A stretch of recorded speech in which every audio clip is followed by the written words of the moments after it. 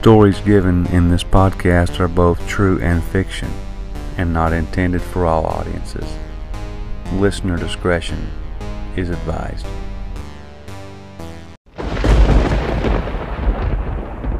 Have your nightmare.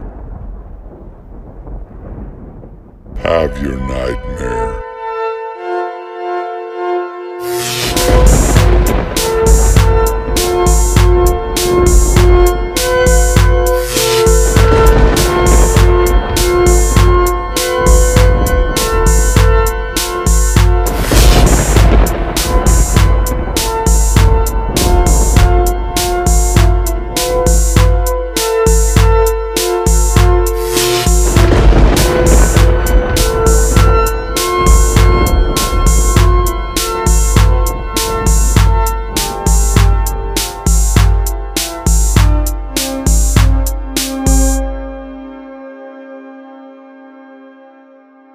Welcome to Info from the A, the place where nightmares are made.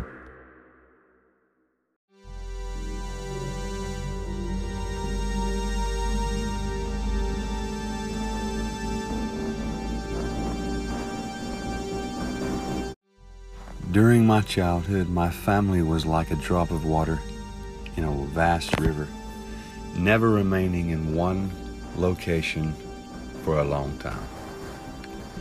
We settled in Rhode Island when I was around 8, and there we remained until I went to college in Colorado Springs. Most of my memories are rooted in Rhode Island, but there are fragments in the attic of my brain which belong to the various homes we had lived in when I was much younger. Most of these memories are unclear, pointless, chasing after another boy in the backyard of a house in North Carolina, trying to build a raft to float the creek behind the apartment we rented in Pennsylvania, and so on. But there's one set of memories which remains as clear as glass, as though they were just made yesterday. I often wonder whether these memories are simply lucid dreams produced by the long sickness I experienced that spring, but in my heart I know they were real. We were living in a house just outside of the bustling metropolis of New Vineyard, Maine. The population was around 640. It was a large structure, especially for a family of 3. There were a number of rooms that I didn't see in the 5 months we resided there. In some ways it was a waste of space, but it was the only house on the market at the time, at least within an hour's commute to my father's workplace.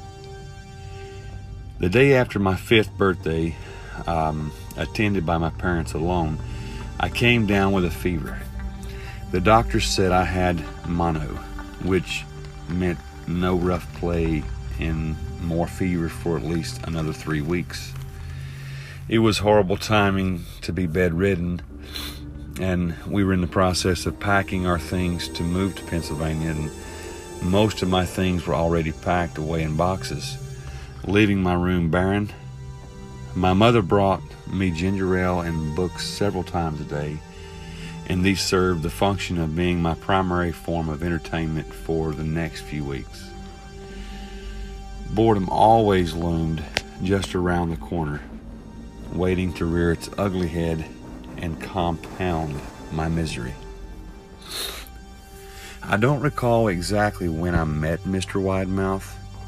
I think it was about a week or so after I was diagnosed with mono. My first memory of the small creature was asking him if he had a name, and he told me just to call me Mr. Widemouth, because his mouth was large. In fact, everything about him was large in comparison to his body.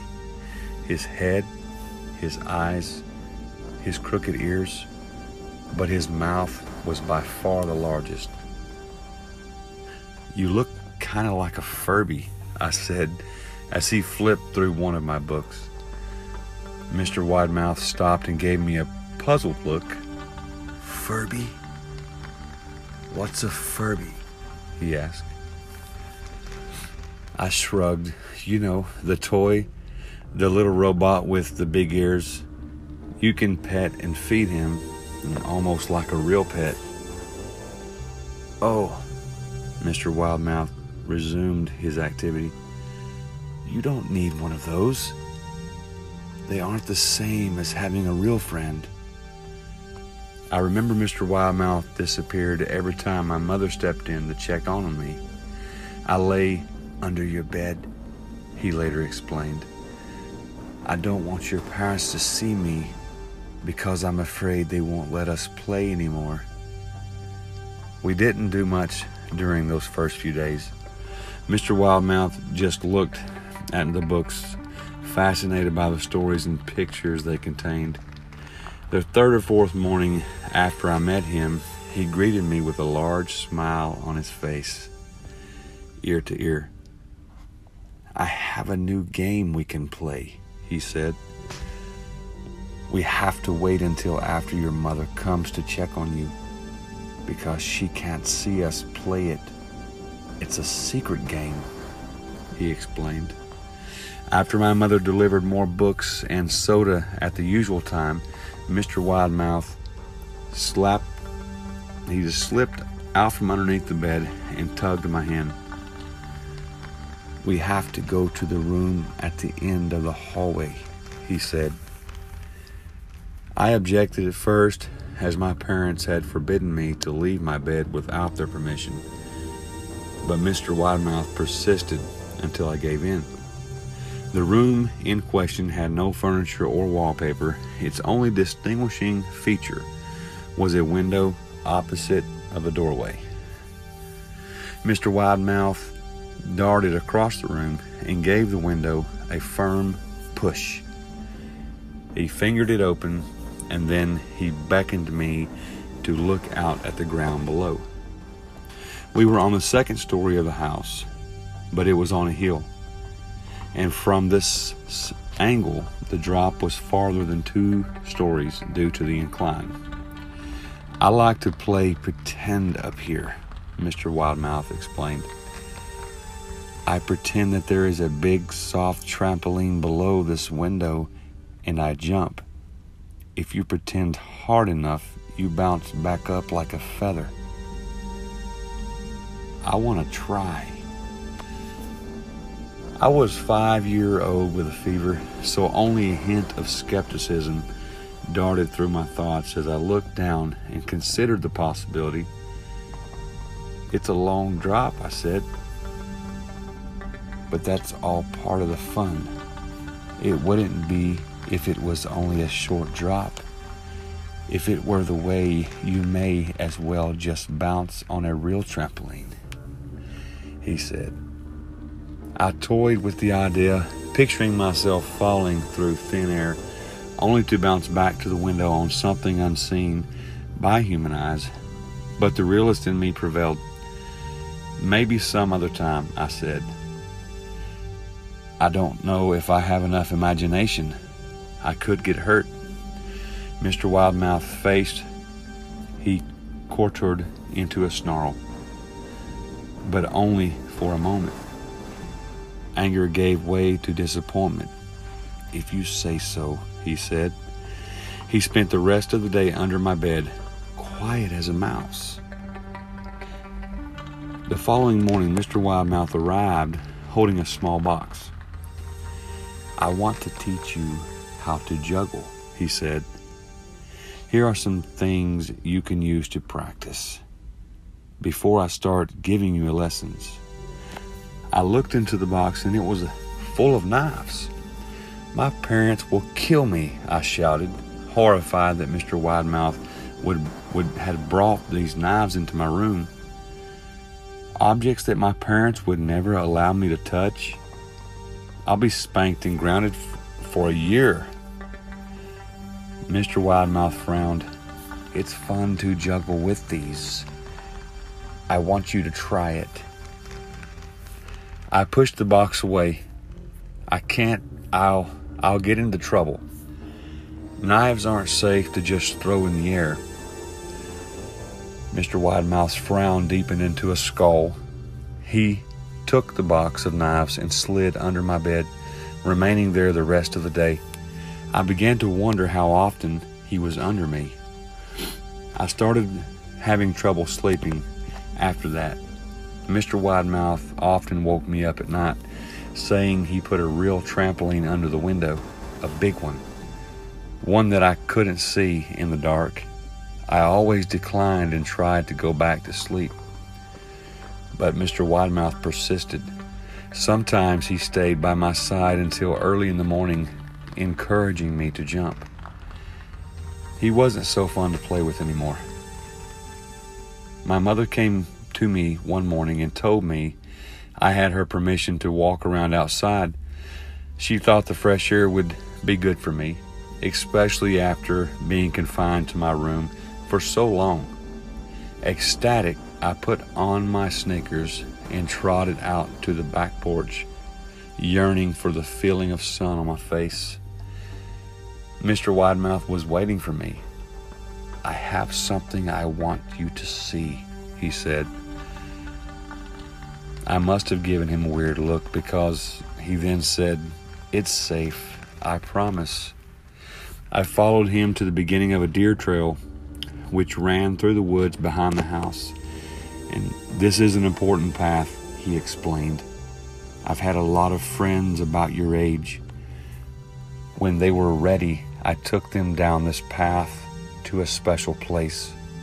You aren't ready yet, but one day I hope to take you there," he explained. I returned to the house, wondering what kind of place lay beyond the trail.